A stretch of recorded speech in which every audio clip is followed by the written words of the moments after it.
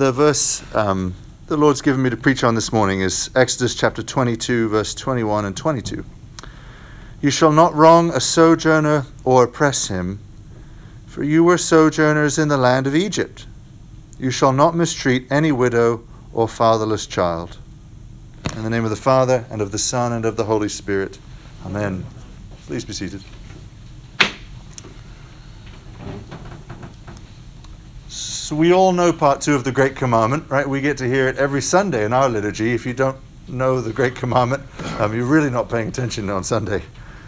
But it's worth perennially pausing to ask the question, what is love? Since I wrote this sermon a couple of days ago, I haven't been able to get that song out of my head from the 90s, What is Love?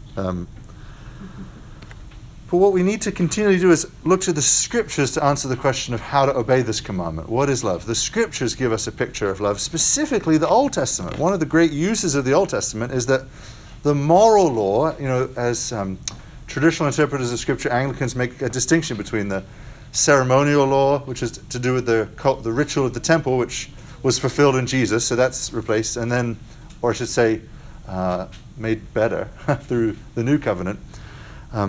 There's some of the particular governances of the nation of Israel, the sort of civil law, and then there's the moral law in the Old Testament that really gives us the sort of nitty-gritty of what love looks like. So when we want to know what it means to love our neighbors, we, of course, intuitively already understand that love is a warm affection, a doing good towards, kind of a vague sense, but the scripture gives us a clearer and a wider definition of love. I think Exodus 22 is perfectly paired with Matthew 22 and the wisdom of our lectionary this morning, showing us actually that the love that God expects us to have for our neighbor isn't just an interpersonal kind of affectionate love. It's also a practical and material way of demonstrating love in society, in the communities in which we're a part. So in 15th century BC, when God gave this law through Moses, one of the sort of societal facts at play was that foreigners were easy prey for oppression. They could be hired for work and then not paid, and they'd have no means of fighting that. Right? They wouldn't have a clan present with them to sort of, or money or social capital to try and attain justice for themselves. They would just be stuck. For the same reason, they were vulnerable to theft and assault. And if they tried to fight back, if they were injured or murdered, they'd have no one to defend them. They were outsiders socially. Ditto widows and orphans, which is why they so often appear together in the Old Testament, sojourners, widows, and orphans. Widows and orphans, by definition, would have no immediate family to come to their defense. Also easy targets for fraud, theft, and abuse. You could steal something from a widow, sell it for a profit, and there would be no person to sort of advocate for justice for that widow. That's the context into which this law is given. And one of the things I discovered in looking at this passage is that God is always, of course, one step ahead of human craftiness and the way our wicked hearts try and kind of weasel around the law. It's not hard to imagine a householder, say, in the time of Moses, who might say to his farm manager, look, I just want such and such a return. I'm not going to ask questions, right? And then there could be sort of defrauding a laborer of his wages. There could be theft of the vulnerable. And the householder could have the potential, well, I didn't oppress a widow. I didn't hurt the sojourner. Right? But one of the things that gives the lie to this pretense of obeying the law is that in Exodus 22, there's this back and forth between the plural and the singular. So stay with me on this.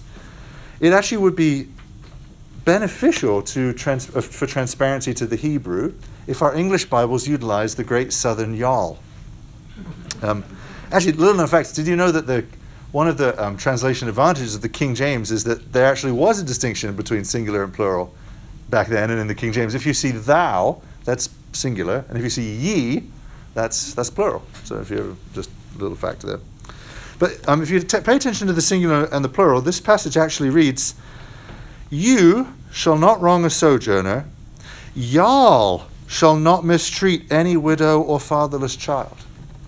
That so often mistreatment and oppression is a could be a collaborative effort. One person benefiting from another person's wicked deed. It goes on, if you do mistreat them, I will kill y'all with the sword. It's a strong threat, right? I will kill y'all with the sword. If there is a singular act of this, the community will benefits from the evil deed. The community will be punished according to the evil deed that happens in the midst. So what we learn from this passage from Exodus 22 is that God cares about justice. We already know that, but really practically about economic justice at a group setting as a society. Y'all, it says, will be held accountable if y'all collude with or turn a blind eye to the oppression of the vulnerable in your midst. If an immigrant is getting underpaid or underprotected in the workplace, if a teenager is being exploited on the internet, if a field hand is being inadequately provided for, God cares about that. He doesn't just care about a forensic spiritual righteousness of our soul. That is necessarily connected to righteousness, justice in the society in which we participate. Not only does he care about it, Exodus says he's angry about it. It's something that I didn't have right theologically until like many years into being a Christian. I think I had grown up thinking that God has no anger anymore, which was a sort of misapplication of a truth about the atonement, that his anger is satisfied by Christ on the cross. But he still is angry. And there's actually, Judgment Day, at the end of time, will be the meeting out of God's anger.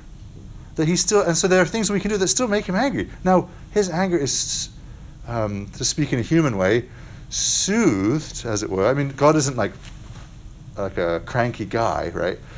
So the metaphor here is limited, but it's soothed by the blood of Jesus, but he still experiences anger. And the Bible tells us that the economic oppression of the vulnerable. To abide these things is really to abide the oppression of the vulnerable. It's just to fail to love your neighbor, right? The call to love your neighbor isn't just when you encounter your neighbor, well, then make sure you do something good. It's actually a sort of positive demand on our engagement with our neighbors, with our society. To fail to love your neighbor is to be on the wrong side of God. And did you catch that bit in Exodus about the cloak and about giving a cloak and make sure you give it back? I'll spare the details of how that all played out in 15th century BC exchanges. But if we telescope that into our own day, into our own city, it's plain that if there's a system where someone has inherited a vulnerable position and that person is preyed on, like, for instance, just to give one example, by a title pawn shop that is predatorily placed in a poor neighborhood and then charges 300% interest, 300% APR. And then you're locked in a cycle already in poverty of grinding poverty, of continual loan repayments. That's a system that God hates. That an aspect of something that God told us he hates in Exodus 22, let's just give one instance, I'll let you think of more. But there are aspects of our day-to-day living today which make God angry. Because God hates, let me be really clear about this definition, he hates economic injustice that's the fruit of love's absence. Right? It's not just, I want to paint with a very clear brush here. Economic injustice is the fruit of love's absence, which might not be all economic disparity, but some, at least, right? And just to be clear, Exodus 22 isn't just some Old Testament rule. The Lord Jesus himself said that the law will not pass away, though heaven and earth should pass away. It's, as I said at the beginning, an explication of what God means when he says love. And if it wasn't for the forgiveness of Jesus, this is one of the laws that, should we participate in its breaking, we would go to hell for. Right? This is among the things that God is offering us forgiveness for in Jesus Christ. The law continues, though, to be the standard by which Christian life is measured. We are not to oppress or defraud the vulnerable or benefit from their oppression or defrauding. To come at this from the other angle, every negative law in the Bible, in the Old Testament, and this is a great way to try and get more out of reading the Old Testament, every negative don't do this.